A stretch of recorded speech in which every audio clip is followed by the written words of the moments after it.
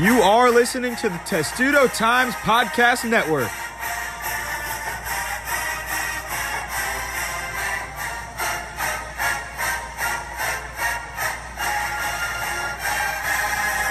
Hey everybody, welcome back to the Testudo Times Podcast. This is the Thanksgiving special.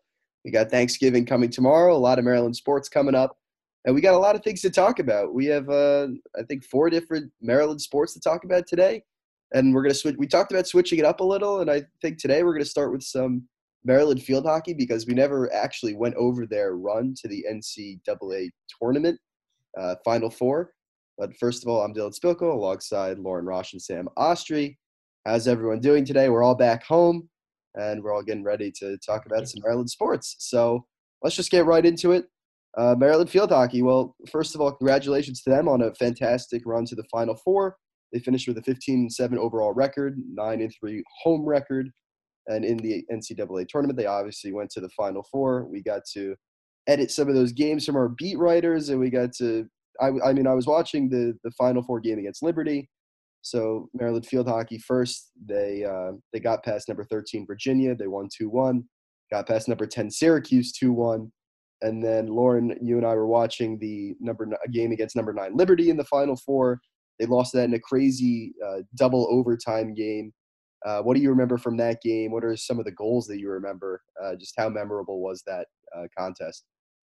Yeah, definitely a memorable one. I think that, Maryland was down a 2-goal deficit. Liberty had gone up 2-0. I believe that there were no goals in the first half at all, and Liberty has one of the best offenses in the country, if not the best, and as does Maryland.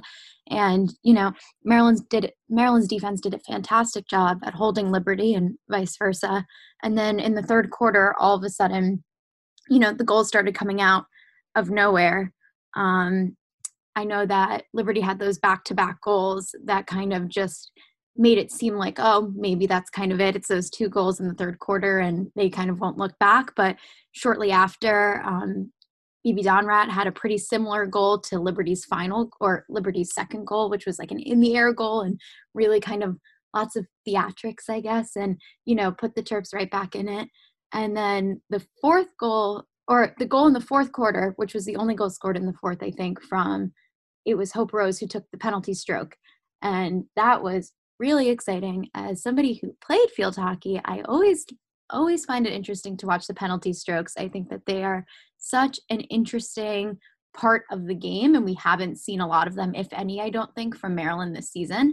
And for Hope Rose to kind of break through on that penalty stroke and, not the score at 2-2, that was definitely really exciting.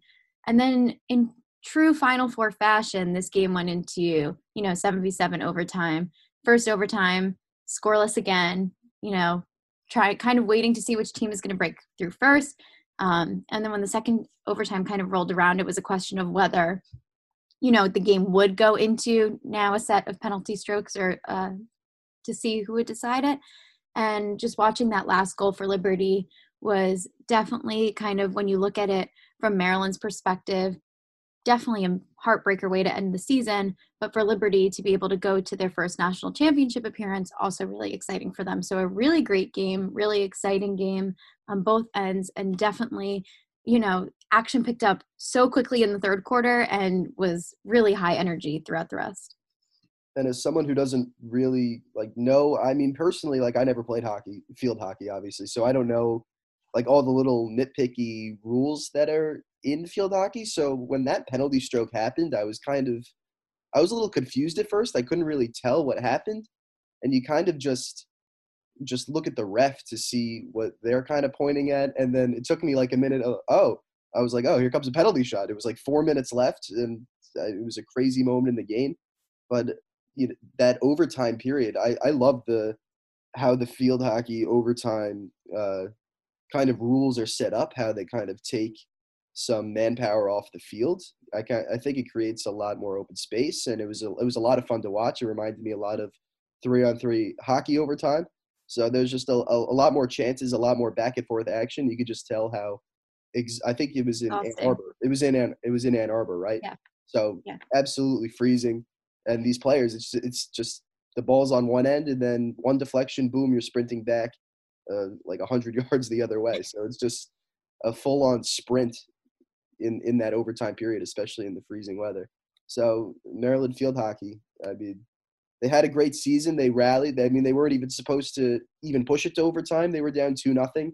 They were able to crawl back into that game. So props to them for fighting all the way to the end.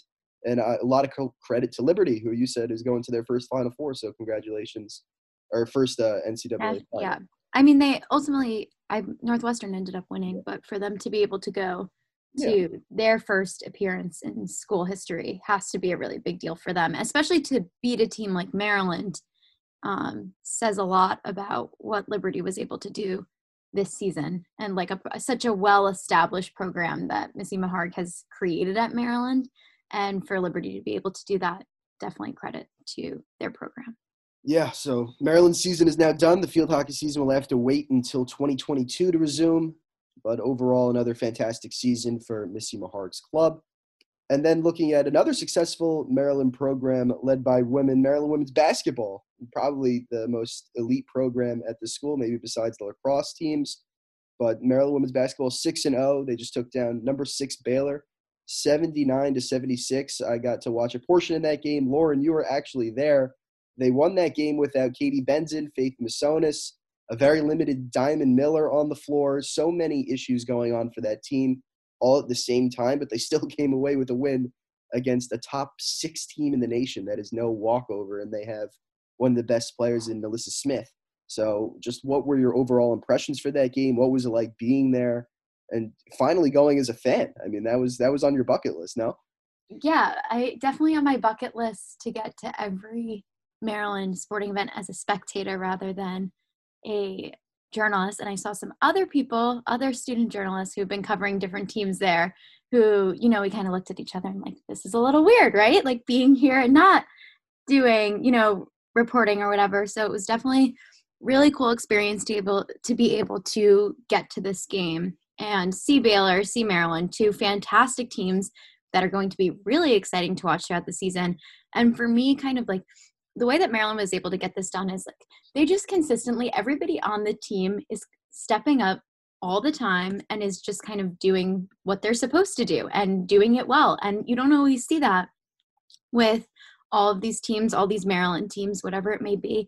And I mean, Maryland did not leave any points that they were supposed to have really on the floor. They shot, I think it was 17 for 18 from the free throw line, and it was perfect, I think, up until maybe like the 16th or 17th shot, something like that. And, you know, we're really just excelling from there and, you know, had this dominant second quarter, I think it was, in which they, you know, outscored Baylor 25-14, really pulled away, went into halftime up 42-35 over Baylor, a really strong team, a team that is going to be really a challenge for other teams going forward. Definitely seemed to be a challenge for Maryland kind of initially coming out. Started not quite slow, but a little bit more head to head. Like you were saying, Melissa Smith is fantastic, and she is going to continue to be such an asset for this Baylor team. And when you look at just the way that Ashley Owusu played in that game, I mean, it's no surprise that she is continuing to lead this team yet again. I mean, she played a lot her freshman season, even not as a starter. She was playing a lot, and she was leading the team in certain categories. And last season, I mean, we saw her break out, and, you know, we were covering the team and we were able to watch her develop as a player. And she has just picked up right where she left off. And she hits her 1,000th career point, and that is a huge opportunity for her. You have Angel Reese, again, another huge game, big on the glass. I think that her offensive rebounds are, if not leading the country, top ranking in the country right now. And then also you just have Cheyenne Sellers, who stepped into the role of starting. You know, she starts in her first game as a college, or in her first collegiate game, because Katie Benzin was out. And she stepped right in and was really able to make a difference. She wasn't scoring so much at first, and I think she had this one 3-point shot after, I believe it was Owusu forced a turnover from Baylor right after Maryland had scored, and her being able to get that 3-point shot and energize the crowd. It was part of this big run for Maryland, and just watching her composure and the way that she was able to play a full game, full starter minutes, and step into a role and help Maryland win without Katie Benson and, faith in limited diamond. But, stepping into Katie Benson's role, who's proved to be such an asset to this offense, just really shows that Maryland was able to get this win solely because everybody just stepped up and did what they were supposed to do. And, Maryland pulled away further than what ended up being a 3-point victory, and it definitely looked like they could win by a little bit more. It didn't necessarily seem like it was going to come down to a nail biter, but it was they played fantastic, and it was really exciting to watch. And I think it's going to be really exciting to see kind of their games going forward. And it earned them, the win was clear enough combined with their other dominant wins that they had against their non-conference unranked opponents this week that they moved up to number 2 in the country. So definitely something special going on with this team in College Park. It's crazy because Diamond Miller also ended with just 5 points, 1 for 6 from the field. I mean, she's only 11 minutes on the floor. She's obviously not quite herself yet. And for Maryland to still – and also Maryland shot 30% from – 40% from the field. They would finish as 28 of 70. I mean, that's not the Maryland women's basketball identity that we have grown to know. Obviously, they have grown to be the top scoring offense in the nation. And for them to come out and shoot 40% against the top 16, still to score 79 points, going 17 for 18 at the line. I'm sure Maryland men's basketball wish they could hit that mark from the free throw line. I mean, it's unbelievable that they're still able to come away. I mean, this game was further apart than it actually was later, like throughout the entire game. It wasn't really a 3-point game up until the final closing minutes. So just really impressive what they've been able to do. And they have a few tougher matchups coming in. I mean, they're going to the Baha Mar Hoops Pink Flamingo Championship. They'll be taking on number 5 NC State, number 7 Stanford. Back-to-back matchups, and Brenda Frese has said, "Look, I don't want this season to just be another 26-2 head to the postseason and be surprised when you face some of the top teams of the nation." But are you on board with the idea of stacking the schedule early on in the season so they get that experience, or is that something that you think can maybe derail the season? I mean, I'm not really sure. I'm not really sold on one point. I think it's personally good that they're going to be facing some tough competition right now, but then again, they're going to be. It's definitely. I would be pretty surprised if they. I mean, I don't know. They could win these 2 games, but they're going to be tough. It's going to be a tough competition. But do you think it was the right decision to have these 2 teams on the schedule coming up? Yeah, I mean, I love this for this team. Like, I love that they are facing this kind of competition out of conference. I mean, when they get to Big Ten play, it's going to be tough, and they have plenty of ranked opponents that they're going to play in their conference schedule. But when it comes to March and, they're earning a seed in the tournament, I mean, we saw it last year. They get the number 2 seed, and it's looked at as, oh, maybe they're the underdogs as the number 2 seed. They're supposed to get, like, they could be a number 1 seed contender, but maybe their competition hasn't been kind of up to the same standard or up to the same, different conferences, whatever the case may be. And I love for this team that they are doing this early on. I think that, we saw the way last season this team responded to loss when they fell to Ohio State. After they snapped that Big Ten streak, they were, it was dominant, the wins that they were having after, the way that they came back from that. So I think that this really is this win-win situation for the team. Either they're collecting wins over top 10 opponents like it's nothing, or if they're falling to them, then they're going to be able to, I think, bounce back relatively early in the season. We saw last season, they dropped one of their games in this tournament when they were playing. It was it Arkansas and Mississippi State, I believe, that they were playing. And they dropped one of those games, and that was early on in the season. And that was not the same kind of caliber of opponent as, NC State, Baylor, all these other teams. So, they have lost early on in the season and shown a tremendous growth and success and improvement and, just domination throughout. And so I think it's only going to make them a better team, put them in a better position to, get that number 1 seed if that's really what they are fighting for, which it seems like they are, and, continue to establish themselves as this like elite top 5, top 3 program that they are hoping to be all season. So in my opinion, I think it is only going to do good things for them. Even if they drop a game or two coming up, I think that, having this challenging of a schedule, doing it, I mean, travel to the Bahamas, I believe that Kareem Copeland from the Washington Post had reported that Katie and Faith also didn't travel with the team. So again, going to be down them, can expect it probably that maybe Diamond won't be playing full minutes like she was last season quite yet.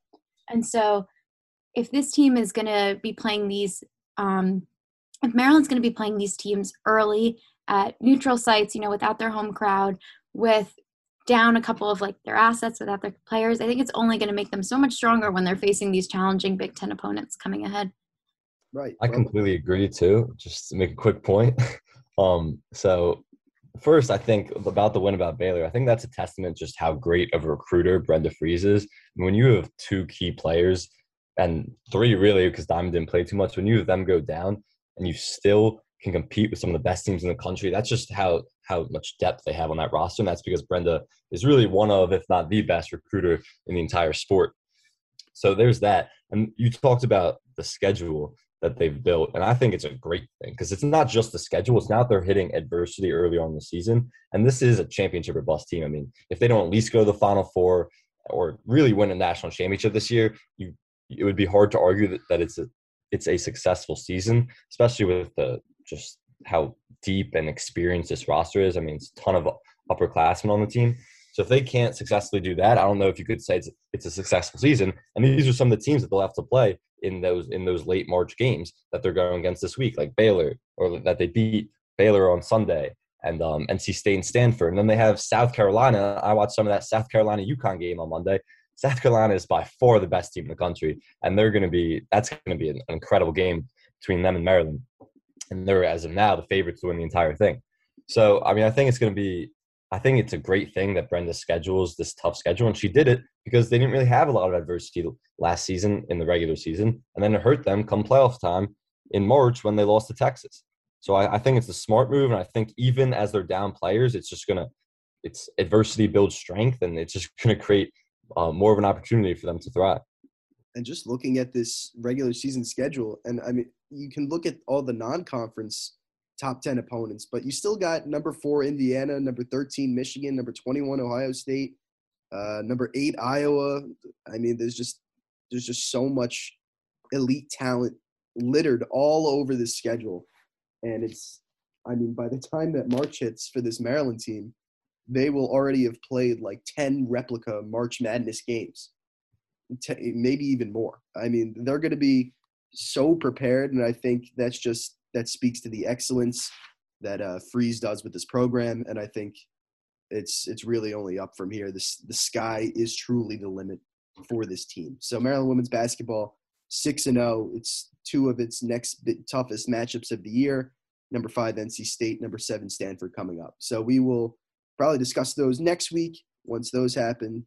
And now I guess we can move to the other side of the basketball programs at the University of Maryland, and that is the men's team. And the men's team, they are 4-1, make no mistake, but they have not played the most quality of opponents yet, and they themselves have not been playing up to the standard that kind of media and the people, from the outside have been setting them to.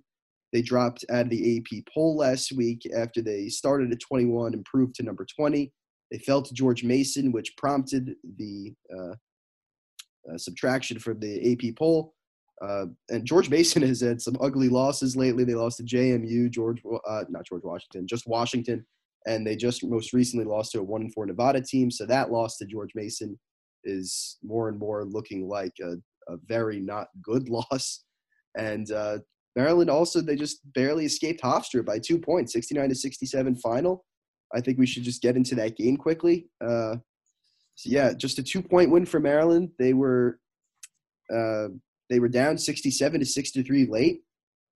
I think the mood was in the Xfinity Center. You could just hear it that they did not seem like they were going to win that game. I mean, they were down 4 with less than a minute to go or just over a minute to go. When Maryland was down at that point, did either of you really think they were going to pull off that win? Because there was a point where I was like, wow, okay, they're going to be moving to 3-2. No, I certainly didn't. When the Hofstra player hit that three to put them up four, it felt like, I think it was like around a minute or under a minute left. It felt like this was over, and they pulled off some miraculous comeback late. But it's a win they really needed, because dropping two straight, like you said, to a Georgia Mason team that we were all high on at one point going into that game. But then, like, they're not very good. They've lost three straight since they beat Maryland. So maybe they weren't as good as people thought, and they played very well against Maryland, but that's not some like bad, and that's not some good loss. I mean, that's a bad opponent that they lost to, and they really haven't been playing well this entire season. I mean, they've been down at half, I think, in 3 out of the 4, or 3. I think 3 games so far this season they've been down at halftime. So they're getting off to slow starts, and it really starts with shooting. I mean, I had a piece out, as you guys know, yesterday about this is the worst shooting start from 3-point range through its first 5 games in at least 7 years. And they're shooting 25% from 3. And some of them are really open looks.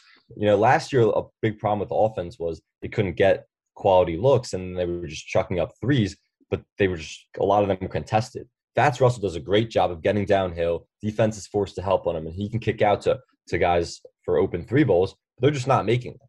And maybe that'll change. Maybe getting out of College Park will help it. Who knows what's going to, like, it really can't stay as bad as it's been. But this offense has no creativity when they're not hitting the 3 ball, and they're really struggling. And maybe they'll get back on track against some better opponents. But they play Richmond, another A10 opponent that's like a middle of the pack A10 team, and they'll play Mississippi State or Louisville, and then they'll have Virginia Tech, Florida, and they'll get into the brutal Big Ten slate. So I mean, if this 3-point shooting doesn't improve, they're going to be in for a rough stretch moving forward. Yeah, I mean, I definitely didn't think that.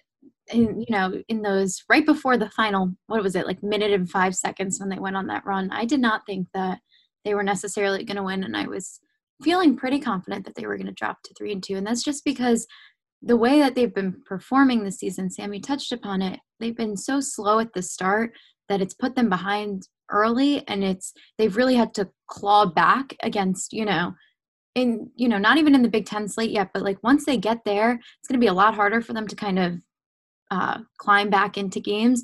And so I think when I saw them down like that with a minute to go, I wasn't necessarily expecting them to be able to just like somehow pull out exactly what they were supposed to do. And that's what they did. I mean, the last minute of the game, they executed exactly what they needed to, yet beforehand, they weren't really doing that. So I think it felt almost out of character for this team to be able to do that.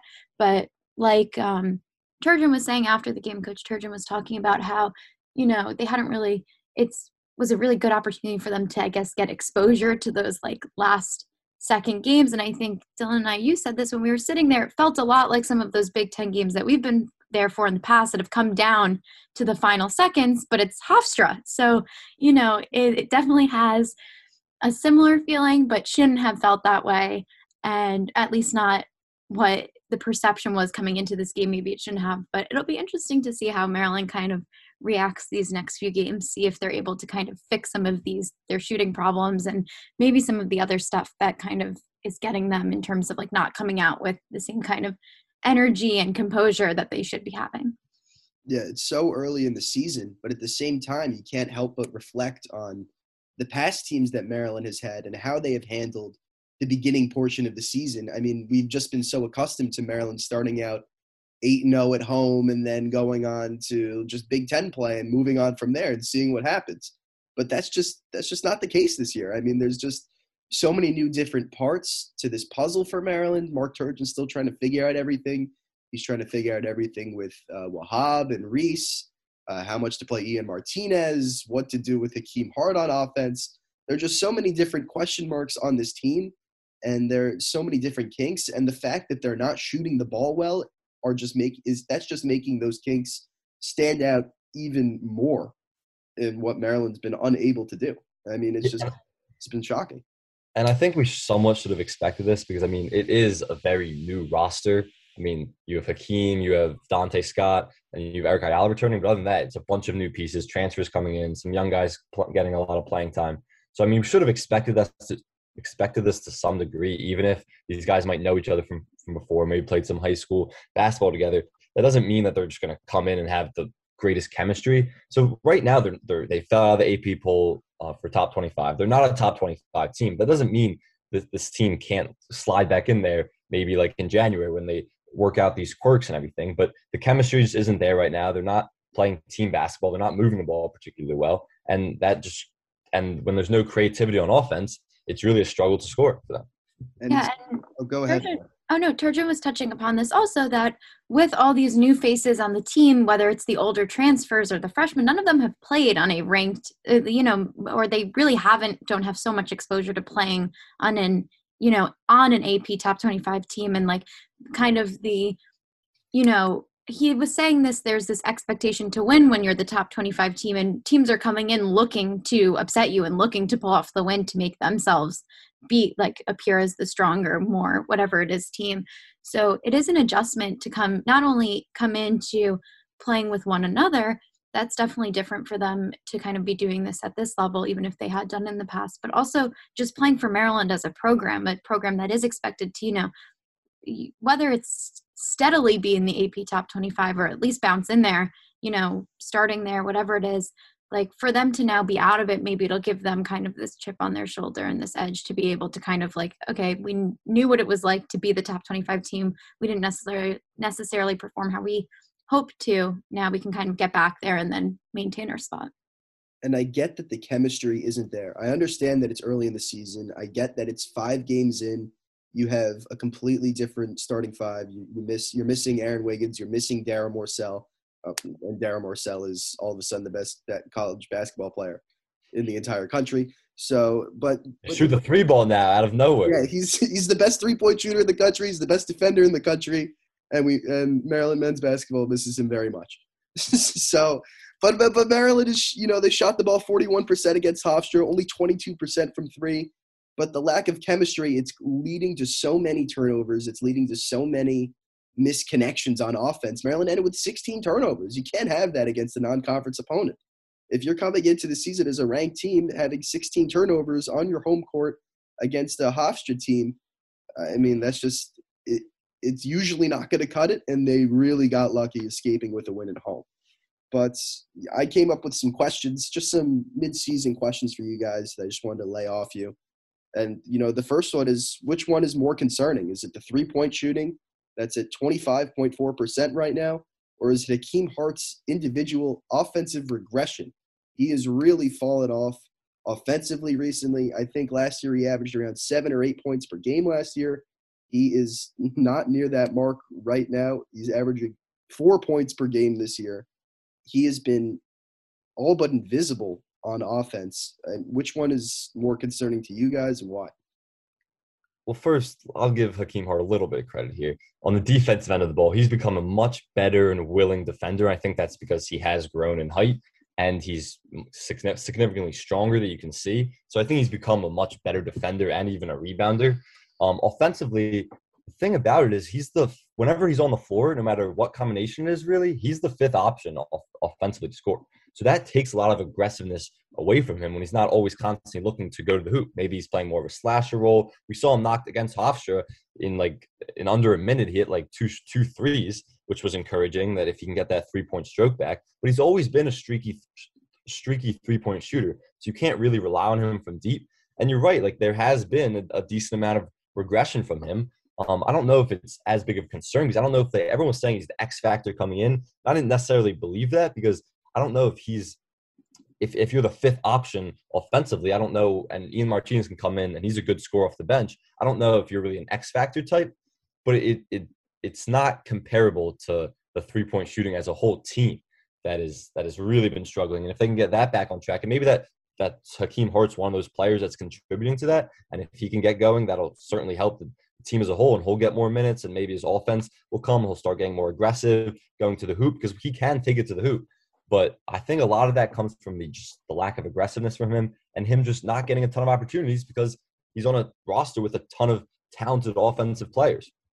So, yeah, I mean, I think it's certainly the 3-point shooting as a team as a whole than Hakeem Hart, who a lot of people were saying were an X factor, but I never really saw it that way. Yeah, and I mean, I don't necessarily see this as something that I agree. I don't know if it's necessarily a regression due to a regression of skill set or talent or whatever the case may be, but that when he is on the court, like you said, Sam, there are just so many other options to be give the ball to shoot the ball, whatever the case may be. And we've heard this now a few times that they think the coaching staff and the team thinks that Hakeem Hart has the potential to be one of these players who is making some of these shots from deep for Maryland. So it'll be interesting to see kind of like where in the near future, if he does kind of have one of these breakout games, whether that's before Big Ten play or whatever. And by breakout games, just like being a more consistent shooter and kind of whatever that may be, what we're looking for, I guess, out of the entire team, but specifically from him in the case of being just more consistent from deep and kind of when he has those looks, when he's getting those balls, just like making sure that he's successful on them. And then we saw in that Hofstra game, well, we heard after the game, Mark Turgeon's dilemma with Q and Julian Reese, playing them both or playing one or the other. And he eventually told Wahab, look, we're going to go with a smaller lineup. That's what we're going to go with against Hofstra. He stuck to his word. Wahab played like he didn't play a minute in the second half. Reese ended up carrying the load at the 5 for Maryland. Just overall, who would you rather have playing more minutes? Is it Q or is it Reese? Is it matchup based? Because at this point, it doesn't seem that Turgeon has it figured out quite yet. And it doesn't – I don't have an answer to that yet. I'm not really sure. I think it should be Wahab more. I think he's the more reliable defender. But, Reese's offensive abilities seem a little more dynamic than Wahab's. Yeah, it's interesting because I don't think anyone expected Julian Reese's development to come along this quickly. And it's put the Turgeon in a difficult situation, but it's really a good problem to have. I mean, they really struggled and didn't have any big man last year, and that was a big part of it. Now they have 2 legitimate options to play that 5 position. What I want to see is, first, I'd love to see them on the floor together. And when Turgeon was asked about that, he said, Julian Reese isn't ready to defend the 4 position yet, and they're still teaching him because he's a young guy. And that makes sense. But I do think as they're going to play some really big Big Ten teams with quality bigs, I think you're going to see them be on the floor together. And Julian Reese can knock down and stretch the floor as a 4 and hit the 3-ball. So that's encouraging to see if you have Q in the paint if they're ever on the floor together. Also, when it's just Q on the floor, I'd love to see him run more pick and roll with either Fats or Eric Ayala, because I think he can thrive there. He has nice hands. He can catch the ball. He's proven to be a quality finisher with a good touch when he's not getting double teamed, where he struggled a little bit. So last game, it really was, and Turgeon said it after the game, and I believe him, that it was a positional thing because they were small and Q really couldn't move his feet out on the perimeter, so they had to go small too. So Q didn't play the entire second half against Hofstra. But the game before even, Julian Reese played more minutes than Q too.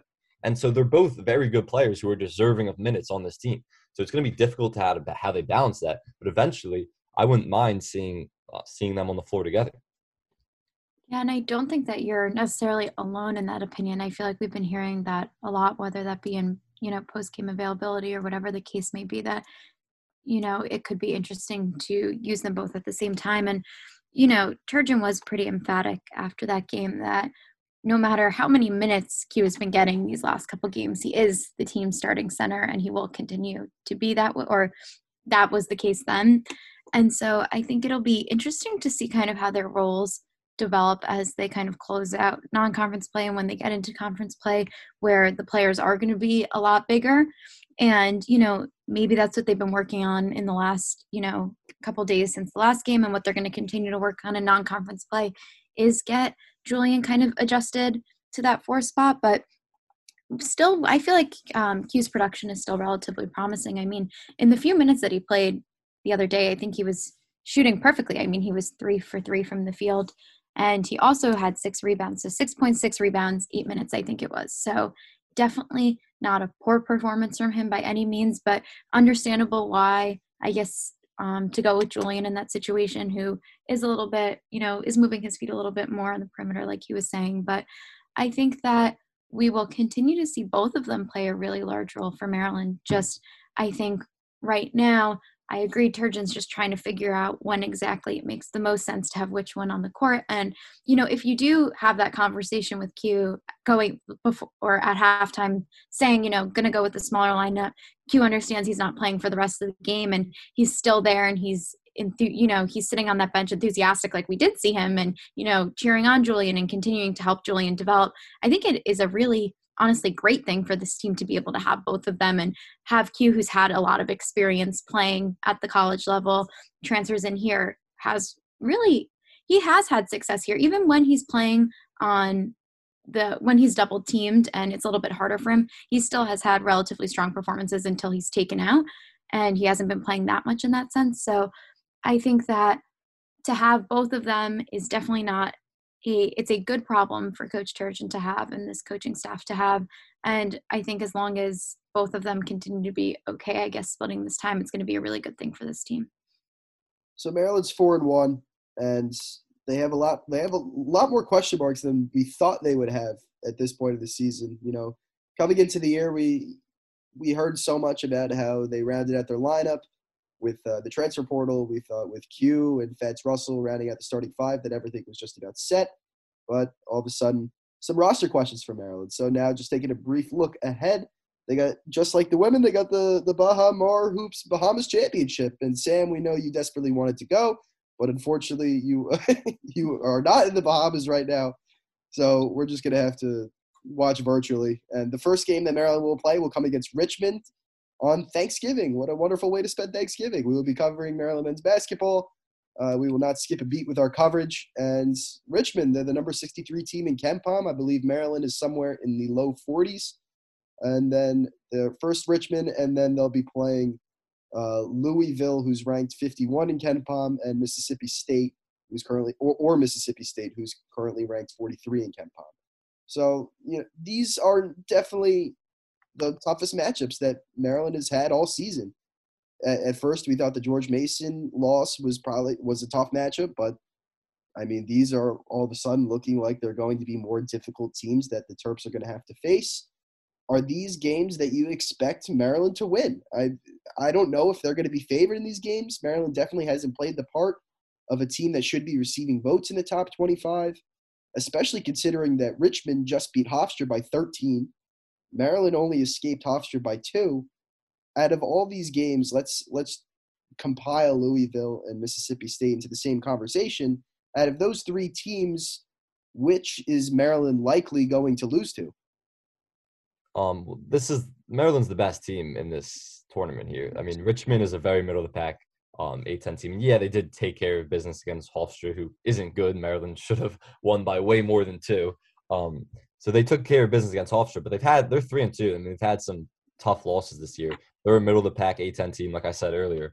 So I really think that they're gonna take care of business. I haven't looked at the line yet. I don't even know it's out for tomorrow night against Richmond, but I think they're going to take care of Richmond somewhat handily. And then Louisville, Mississippi State, we'll see who wins that game. I think that's going to be a difficult test for them, but I think they're the better roster. And Mississippi State's pretty good this year. They're going to be probably more than middle of the pack in the SEC. They'll be right towards the top. So I think it's going to be a great game, even if it's against Mississippi State or if it's against Louisville. But I think Maryland should walk away from this tournament 2-0. And they desperately need to, too. The way they've been struggling and the way they've been playing, to come back home from this 2-0 in the Bahamas, a ton of distractions, maybe regain some focus. They could. I think 2-0, anything other than that is really unacceptable. Yeah, I think this will be a good opportunity for them to maybe reset a little bit, traveling away from all their games have been at Xfinity, traveling away for a little and playing at a neutral site could be a good experience. And, to have maybe that extra time to now travel as a team, maybe build some of that off the court chemistry to continue to do that. But I'm really excited for this Richmond game because this is one that Fats Russell was talking about earlier in the season, being excited for, having transferred from URI. And I was looking back and I think he's had some great games against Richmond. He's had some not so great games against Richmond. So I think it'll be exciting to see kind of how he plays in this new setting, having the Maryland pieces around him rather than the URI pieces. And I'm excited to just kind of see if he has a game that's kind of one to talk about afterward, solely because he's been thinking about it, or it seems like he's been thinking about kind of the matchups that he's had with them in, with his past team. So that's something I'm really looking forward to because I just think he's due for kind of another exciting game where he's kind of leading the way. And then, I think Maryland should hopefully walk away, for their sake, walk away with the 2 wins that they are probably expecting, especially you can look at this 2-game stretch despite them not losing to Hofstra, but maybe like, okay, now we need the bounce back. Like we need to do more. So we'll see how it goes, but that's what I think.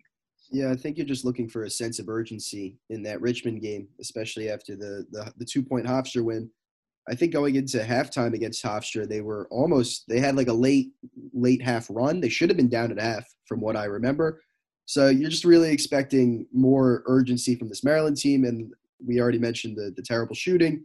It really can't get any worse. So Maryland's going to have to try to regress back to their mean and face Richmond. So, and now we could go over Maryland football. I think that's enough of the basketball programs.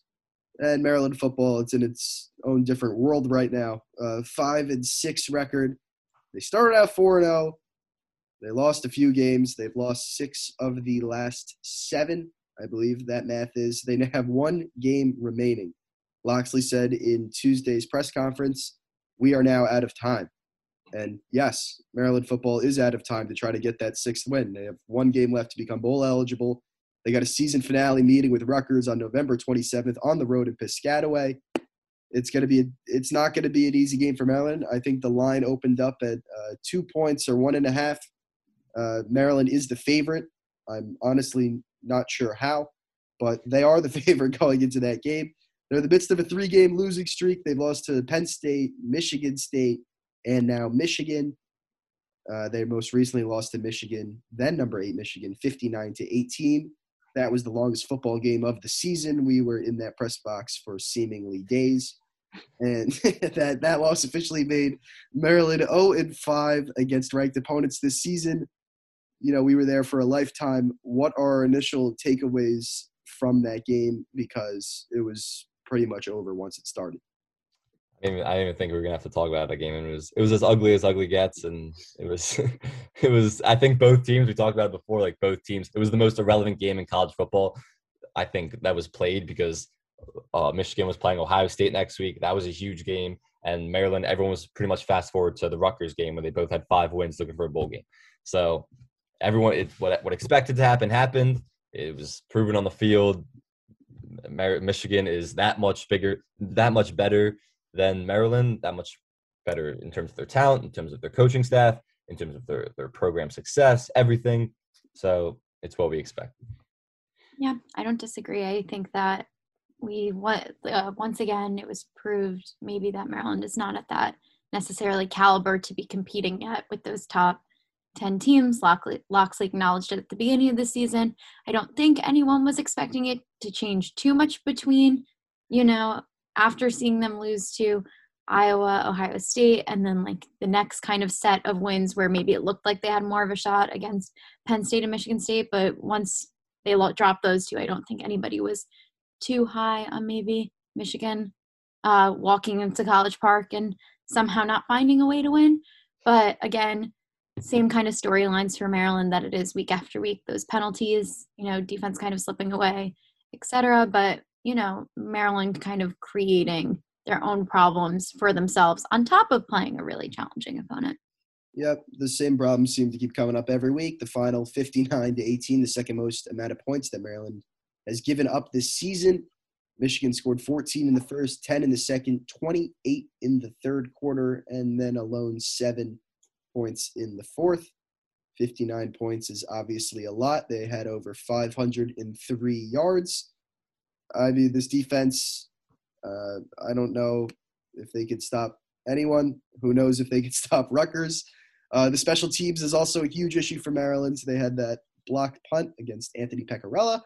On the kickoff return, there was a 79-yard return touchdown on a huge lateral circus play. It was just another play that obviously is going to come against Maryland.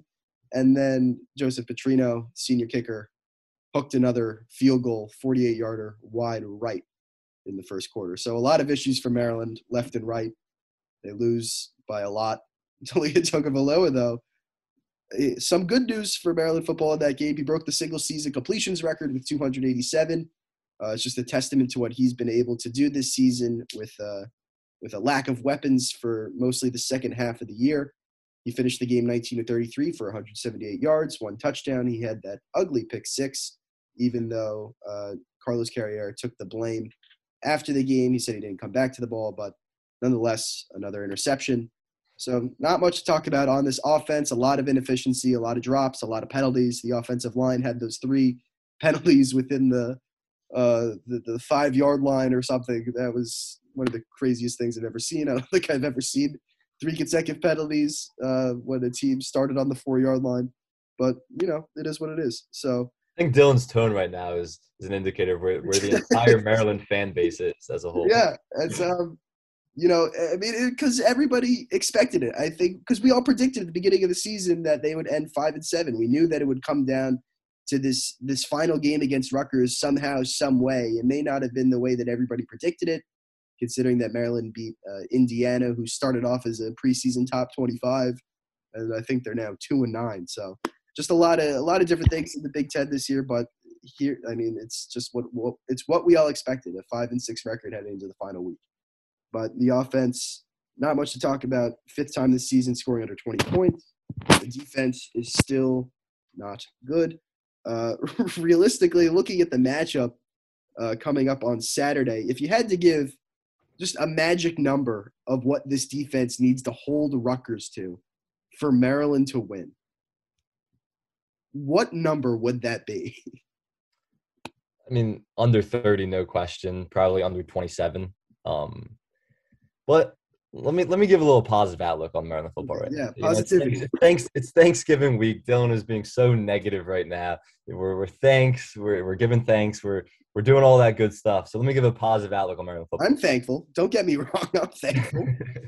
But first off, going to this Rutgers matchup, Maryland has won every game they're supposed to win this year, which is not a thing that you could say in the past years in this program. And they've lost pretty badly every game they're supposed to lose this year.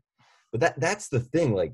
This team is 5-7, and Locksley said it yesterday. He was like, it's good that fans would be disappointed in fans are disappointed right now in a potentially 6-6 season. They haven't had a 6-win season since 2017, not since Locksley's been there, not in years. So there is reason to be furious when there's so much hype for these big games and they constantly let down. But here's the reality of Maryland football.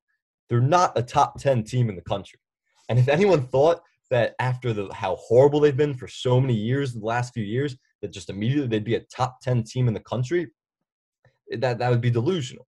And when you see them get their doors blown off by these teams, these are top 10 teams in the country.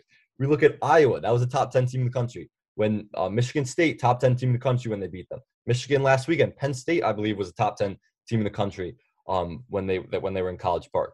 So that's how big the gap is between Maryland and the top 10 team in the country. And these top 10 team in the countries are competing for national championships and competing to go to the college football playoff. So Maryland isn't close to there, but you would be absurd to think that they would have been 3 years in. But just to have the opportunity to go to a bowl game and have a 6-win season right now, that's progress, and that's all you can ask for. And it's understandable how frustrated everyone is right now. And they need to beat Rutgers this weekend. This is all predicated on them beating Rutgers this weekend. But just to have this opportunity right now, I don't understand how people aren't thankful. There's my rant. Yeah, all right. Good rant. So we got Rutgers is also 5-6. Both teams are playing for the same exact scenario. At the beginning of the season, it was pretty much thought of that Maryland was a little ahead of Rutgers, but Greg Schiano and the Scarlet Knights, here they are, 5-6, right toe-to-toe with Maryland. And they got a home game, but they're not favored. So I think we could get right into score predictions. If Maryland loses, this is our last Maryland football score prediction of the season. That's extremely sad. We've had a wonderful time with all these predictions. And I do not want to start out because I'm still thinking of my predictions. Someone please give me their prediction first. All right, I'll go. I think, did we all predict 5-7 before the year? Or Lauren, did you have 6? No, we all predicted 5-7. 5-7. Yeah. They are 5-6, but I'm going to switch it up by one game. I think they're going to win against Rutgers, and I think they're going to go to their first bowl game since 2017. Again, Rutgers is a bad team. They're favored, albeit very slightly, for a reason. And like I said, Maryland's won all the games they're supposed to win this year. And they had a 3-game losing streak earlier in the year. People thought they would be defeated. They came in and beat a bad Indiana team. That was at home. This is on the road. I don't think it's going to be too much different, though. Maryland's going to go to a bowl game, and they're going to win this game 27-23. Okay. I also think Maryland's going to go to a bowl game. I think that, I agree that they've won the games that they're supposed to, and they've been wanting to win these last few games, as any team would, but they haven't been able to kind of put together the pieces. I think Maryland's defense still, though, lets up a lot of points. So I think that Maryland only wins by a little, and I think they win 34-31, because I'd be really surprised if, even if they won, they held them to under 30 points, because they've had trouble, and Dylan is not happy with that. No, I don't know what to say for this prediction. I think that I'm gonna have to play devil's advocate here. I'm gonna say that Rutgers wins. I just don't know if Maryland can get it done. I don't know if they're going to be able to win on the road against a team that's in the same exact scenario. Because you got to keep in mind, before Rutgers did get shut out by Penn State, sure, but Penn State's defense is much better than Maryland's defense. And Rutgers also kept it close with Penn State early on. It wasn't really a 28-point game. It wasn't a blowout the whole way. Well, Maryland kept it close with Penn State too. Right. So, yeah, tell me about it. But I think that I'm going to go with Rutgers. I don't know about I'll say 28-21 Rutgers, because I don't think that Maryland can hit a field goal. So I think that'll be the final. I think Rutgers wins by 7. I think they are going to a bowl game. So I think that will do it for the Testudo Times podcast. Possibly our last football predictions. Very sad, but we will see. Seems like you're sad about that. We will see next week which team gets the bowl game. We hope to cover a bowl game for Maryland's, but we will see. Only time will tell on Saturday. So we covered a lot of Maryland sports today.